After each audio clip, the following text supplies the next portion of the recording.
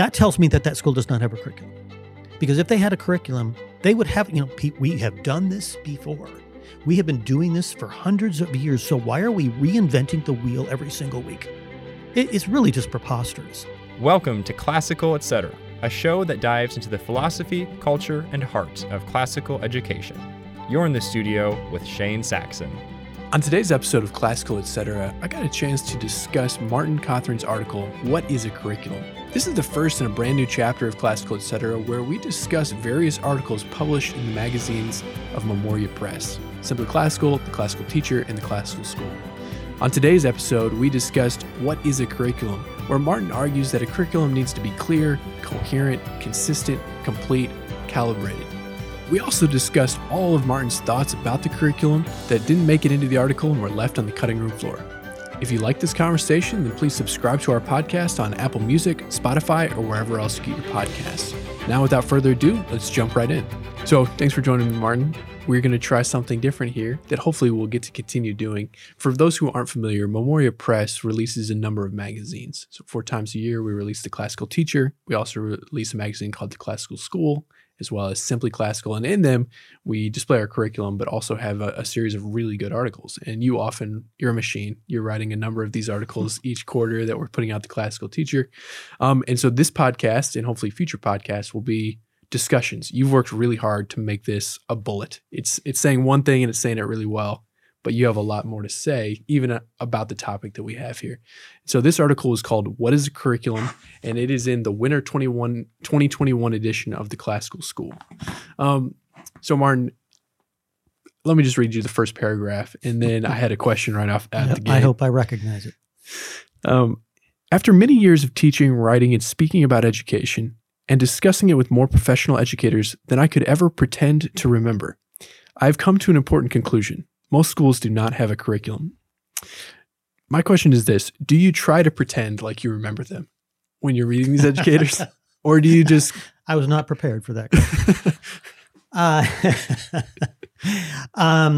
Well, I mean, you can never, you get these impressions in your mind that develop over hundreds, in my case, probably hundreds of conversations. And you couldn't identify a single person who you really made you think about this, but there are many. Yeah, Maybe I should have just said that. And I mean, and that's actually my real question is, honestly, it's astounding. When I read that sentence, most schools don't have a curriculum. Like, you're serious about that? Yeah, and I think it's effective in persuasion and argument to articulate something in the baldest way possible. Sure. Because it's provocative. I mean, you're provoking people to think. And it sounds preposterous. It sounds outrageous. It sounds like a big overstatement. But what I'm saying is it's not an overstatement at all. It's actually, that's actually true. Yeah. That what a curriculum is, which I go on in that article and talk about, is not what the vast majority of schools have. So what do people think of as curriculum? You talk about it a little bit in the article, but what have you heard people say, this is our curriculum? And they think of curriculum, despite the fact that in the Latin, it's a Latin word, it's singular. They think of it as plural. They think curriculum, that's a collection of a bunch of stuff that you could use in your school. Yeah. When that's not the original meaning of curriculum. Curriculum is the whole thing as a whole, not just a collection of parts. And what a lot of schools have is a collection of parts, but it's not a whole. There's nothing holding it together. There's nothing that makes it one singular overarching thing. Is there anything an admin would say, we have this piece of the curriculum that is an indicator to you that that's not really curriculum? There's other, what subjects, what's the vernacular that's common when people are talking about curriculum when it's not really curriculum? Resources. These are our resources. Everything now is a resource. Even humans are resources now. You have your human resource department. And I think that you say that baldly. And one of the reasons you have to say that in that way I think is because you have to shock some educators into realizing what the problem is. They all think they've got a curriculum. They all think that they have a whole because they've got a bunch of parts. Yeah. And that's just not true. They don't understand that there are things that have to tie it together. There has to be one central purpose for the entire thing, that it all has to work together. And so, in a way, I am trying to shock a little bit. Yeah. But you have to do that to make people realize, because that's all they know. They just know resources. They just know the parts. They haven't thought about the whole thing. Like a good Augustinian, you say that people don't have a curriculum because they don't have a love for education. You say the curriculum never gets any love. What do you think causes people to not love the idea of curriculum? What are the factors there?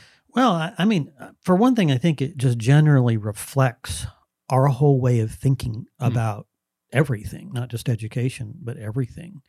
We think in fragmented pieces. If education is passing on your culture, a culture is another one of those things which we use in the plural. Yeah. And we see the pieces, but we don't think of it as one thing with some central principle and all that. And so I think that's partly what the problem is here is, number one, we don't realize that what education is for passing on a culture. And we have a very anemic view of what a culture is. So of course that's reflected in the curriculum. So there's nothing there for them to love. Right. If you could make them see it, and that's why, what we're doing with classical education, we're trying to create we're trying to pass on something great, something that is beautiful. Western civilization is a beautiful thing.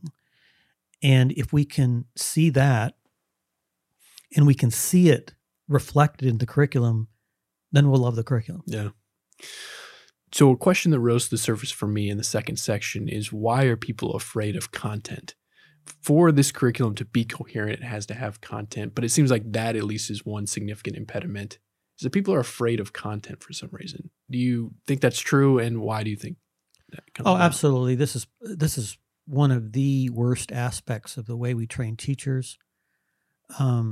You really see this in teachers' colleges and the progressivist philosophy that is behind the way we try to train our teachers to be good teachers. It's all process. It's all psychology. Psychology has really taken over education. It's usually not very good psychology. They try to put all these psychological principles into teacher training that give you, weekends worth of training in how basically to psychoanalyze children in some ways, in the way we were supposed to be doing our instruction. And so actual content has been moved out.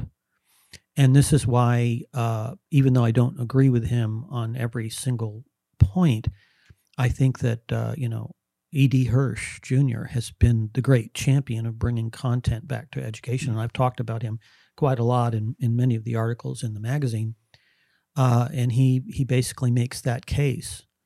He says that we all have to have the same background content. There has to be some body of knowledge that we all share in order to operate well as a culture, as a society, as an economy, as a political, as a commonwealth. And so he makes that argument that it has to be shared. Now he will, when pressed, he says, this is where I differ a little bit. He says that it doesn't matter what it is as long as it's shared. So he's halfway there, but that's an important step if you can just get people to believe that. And most of what Hirsch advocates is traditional content. Yeah. So I think that kind of a fear of content, like you're expressing, is a part of the reason why a lot of curriculums aren't coherent. What are other reasons you would identify that prevents curriculums from being coherent in schools? Well, I think that another one of the problems with coherence is just that one thing follows from another. That there is a progression that you have to. I mean, there is a structure to truth, and there's a structure in every discipline that needs to be observed. And if you don't observe it, there's confusion. So, and we see this more than anything else in basic skills subjects, in teaching kids how to read, where we've had the problem of sight reading, whole word strategies in reading that confound many children because they're not seeing the logic behind the phonetic system that we have. We also see it in math and arithmetic instruction, is we don't realize that there's certain things that we need to teach first. We're caught in this trap because educators do not understand the difference between the order of knowledge and the order of learning. So they think the most important things should be gotten to as quickly as possible. The concepts need to be stuffed down into the curriculum as early as we can get them, when they haven't mastered certain procedural things. They're not observing that in the order of learning, you teach the least important things first. Yeah. And they don't get that. And so it causes real problems with the coherence of your curriculum when you're teaching things in the wrong order. Yeah. So let me read a portion of your article that I think is a little difficult, and I want to hear you unpack it. So you're talking about how sometimes certain disciplines will get studied themselves in grade school. And you say this: a meta-analysis of the disciplines is fine for ivory tower researchers, but for teachers, the curriculum is not an object of study, but an instrument of the academic operation of a school. Could you unpack that a little bit? Yeah. What has happened, if you go and you look at, for example, the academic standards that states produce. Every state has these. You can usually go and there's a list of standards somewhere. And what they do is what they have done in this process is to take a discipline, geography, algebra, whatever it is. They don't even really like to use those words, ironically. Yeah. They go through all the disciplines and they look to see what skills are involved. It's not knowledge, because we don't like content all that much. It's the skills. And they look to see what skills these disciplines are made up of, and they take them apart. So there's all these pieces laying on the ground. Yeah. And what they do in these academic expectations or standards documents is to just list these skills as if taking apart these disciplines, which are one of the great cultural achievements. I mean, it's been for 2,000 years we've been constructing what it is, what learning is, and package it in a way that is usable with students. This is a great cultural achievement. Yeah. And what they've done is they've gone and just taken them all apart. And I've always said, if I take my car in to get it fixed, and 2 days later the mechanic calls me back and tells me my car has been fixed, and I walk in and the pieces are all over the floor. Yeah. He hasn't done me any good, right? The whole point of having them in a whole and pieced together in a certain way is so that people can use them in the classroom. It doesn't help to take all the disciplines apart and put them in a binder this thick and send them to the teacher. I know one teacher, he said it was in what's accounted to be the best public school in the district we're in here.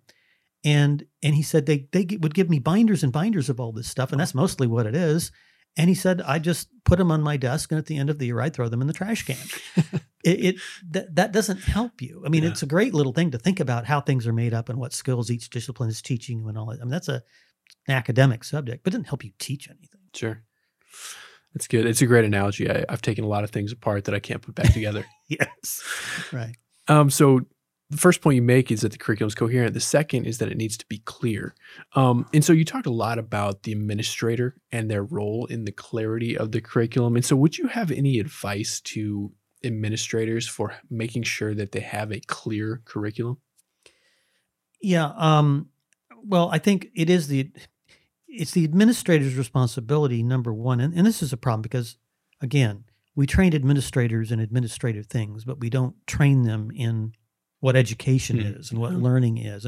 And this really needs to be the role of the headmaster at a school, is to be able to understand what that whole is that the curriculum is, and in articulating this to teachers and showing them how everything fits, because every teacher in their grade and in their subject is in their own little world, and they need to understand where they are in the larger picture. And again, that's hard for a lot of administrators to do, given the training they've received. If they've been trained, if they have a master's degree in school administration or something, it's just not something they teach. But they need to understand what the curriculum is and how each part fits in with the other, and be able to articulate it to their teachers. It seems like even with the many good services public education provides our society, one drawback is that a lot of times public school administrators are politicians and not educators Or bureaucrats. or bureaucrats. Yeah. Yeah.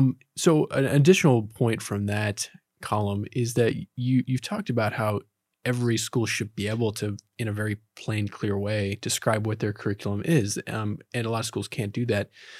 Do you think that there's a tension at all in the modern mindset that for a business or a institution to continue to thrive, it needs to always be growing and reinventing itself and developing, versus kind of the alternative that you're suggesting, that curriculum should be clear and should be the same and should be consistent? Do you see that tension at all? Oh, absolutely. Because, we're all about innovation. We all have to be changing all the time. I mean, I'm actually writing an article about this. I was just thinking about this today. I have these, I like trees. And so I plant trees in my yard. Yeah. I've got 5 acres, plant a lot of trees. And every once in a while I'll plant one in a place. And then the year after I'll look at it and I'll think to myself, that's in the wrong place. So I'll dig it up and I'll put it in another place in the yard. My wife keeps saying, you're going to kill that tree. And sure enough, it almost always dies. But this is what we do as a culture. We dig ourselves up by the roots every generation and try to replant ourselves. And as a result, we don't grow. We don't, our roots don't get down into the earth. And so this whole innovation, that's kind of an image of innovation, the way we try to do it. And we need to understand that if we're changing our curriculum every year, we're never going to get ahead, because the whole point of a curriculum is to get you through this body of knowledge and body of skills so that you're ready for the next level, so that you can go on and start where you left off the previous year. But if you're always changing what's in the grades, then you're never going to get traction and you're never going to make progress. Yeah. And I think people don't understand that. Yeah. One way to preserve it would be to articulate very clearly what your curriculum is. And you charge people to do that. Do you have any advice for administrators who are taking up that charge? Like, we need to articulate our curriculum. How's the best way to write it? How's the best way to put it out there so that your community knows what this school is providing its students? Well, I think you need to ask yourself the question as an administrator, as a school. If somebody walked into your school and asks you, what are the children going to be learning in 6th grade this year? If you can't answer that question, then there's either something wrong with your knowledge of what you're doing at your school, or there's something wrong with the way you're doing it in your school.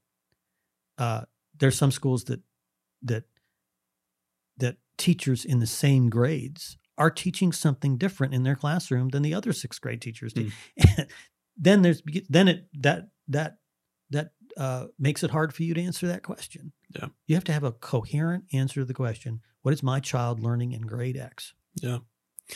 So on that point, that leads into your next argument, is that a curriculum has to be calibrated. And by calibrated, do you mean appropriate for the grade, or flesh out what you mean by the term calibrated specifically? Well, I mean, you have to know. So in the 2nd grade, second grade has to be constructed. So in the light of what you're going to be wanting them to do next year and the year after and the year after that, it has to be age appropriate for what's being taught in that grade, and it has to contribute. And you have to know how it's contributing to what they're learning in the next grade and where it's going eventually. You have to know all those things. And I'll say this too. I'm not saying that every school administrator, anyone running a school, has to be a curriculum expert.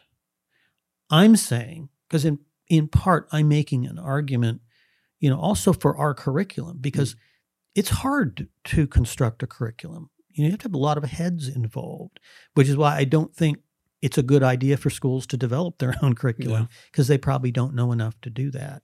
You need to have somebody that you can go to who has a curriculum that they have put together. And that and so part of this is just really, how do you assess a curriculum? Mm-hmm. Someone comes to you with something, and if you're a public school in particular, you have these little fairs and you have all the vendors come, and you don't, in the school board or the headmaster, whoever it is who's making that decision, they're looking at all these things from the different education publishers, and how do they judge? Yeah. How do you know? You don't even have time to look through these books. So you end up buying the most impressive looking, the thing that looks most impressive on the display. So, I'm articulating these things to educators, but partly because I want them to understand that they may need to go to somebody who does know curriculum better than they do, and they're going to buy a curriculum from somebody. They need to ask questions about how coherent this is, and how this is this calibrated right? Is it coherent? Asking all these questions that I'm asking in this article. So going deeper into exploring that question, you wrote specifically, the curriculum and its continuous implementation needs to be monitored by the head of school. What are some specific tasks that the administrator does to monitor the curriculum once it's implemented in the school? And this is a huge problem. Administrators need to be in their classrooms. Mm-hmm. They need to be regularly visiting the classrooms. They need to know what the curriculum, generally speaking, is, and they need to be visiting the classrooms to see that it's being executed there. And administrators have a lot to do. That's something they may not have time to do, but they need to find time to do it, because you can have teachers teaching the same grade, teaching the same material and everything, and they may be doing it in such different ways. And as long as they're getting through the curriculum, that's great, so that the next teacher next year can pick up where they left off. But there's a great variability of teaching talent and that sort of thing, and so there's a whole lot they're going to miss if they're not visiting their classrooms. I mean, I've been in schools, and I've said, okay, you got teacher A and teacher B in this grade. One is really good, and the other's not. Now, you don't want to tell the one that's not that they're not a good teacher. But here's something you could do. You could just ask both of them to watch the video of the other teacher's class and give them positive and negative feedback on if there's something they can improve, tell them what it is and how they can improve it. If something they're doing great, tell them that, so that the teacher who's not good can see the teacher who's doing well. Yeah. And a very classical principle, imitate in some way what they're doing. Yeah, that's a great idea. Yeah. Do you have advice with a teacher who's extremely talented, who because of that maybe doesn't always stick to the curriculum? Well, this is also a big problem. Sometimes the best teachers are not the best teachers because they know they're good teachers and they're enthusiastic. I mean, you want a teacher to be enthusiastic about his or her subject. You want them to be excited at what they're doing. You want them to be good at it. But at the same time, when you have teachers, and this is more true at the lower end of the curriculum than in middle school and high school. But if they think too well of themselves, and maybe rightly, they will be tempted to replace things in the curriculum that they're not seeing. And again, they're just one teacher, one grade. They're not looking at the big picture. They're not in a good position to be changing things in the curriculum. And you don't want to slavishly follow any curriculum. But the teacher should understand that this is what this child needs to know for the next year. So you've got to cover it. Now do it in the best, even innovative way that you think it should be done, as long as you're, following good pedagogy. But that's definitely, and Yeah. you see it in things like Latin. I'll go into a Latin class, and some teacher who's the professor from the local university, and she knows Latin. She can speak Latin, so she's going to teach those kids to speak Latin, and they don't know their basic grammar. It's a constant problem. So, which is one of the reasons why it's also a good idea to try to develop teachers at your school in the curriculum you're using. That's really the best thing, because that kind of thing that you're talking about, that's sort of implicit in your question. You're talking about somebody who has a natural talent. Right. Okay. It'd be nice to develop the natural talent in the context of your curriculum rather than to bring somebody in from the outside who's taught another way and they're supposed to teach your curriculum and they think that the way they've always done it is better. Yeah. So the final point you make in the article feels personal to me, as though this comes from your personal experience. And that is, you said you've heard many friends and family say that they dread lesson planning. And that is a dread that's never burdened you. You hit my pet peeve. Okay. So, for example, the Memoria Press curriculum has lesson plans in it.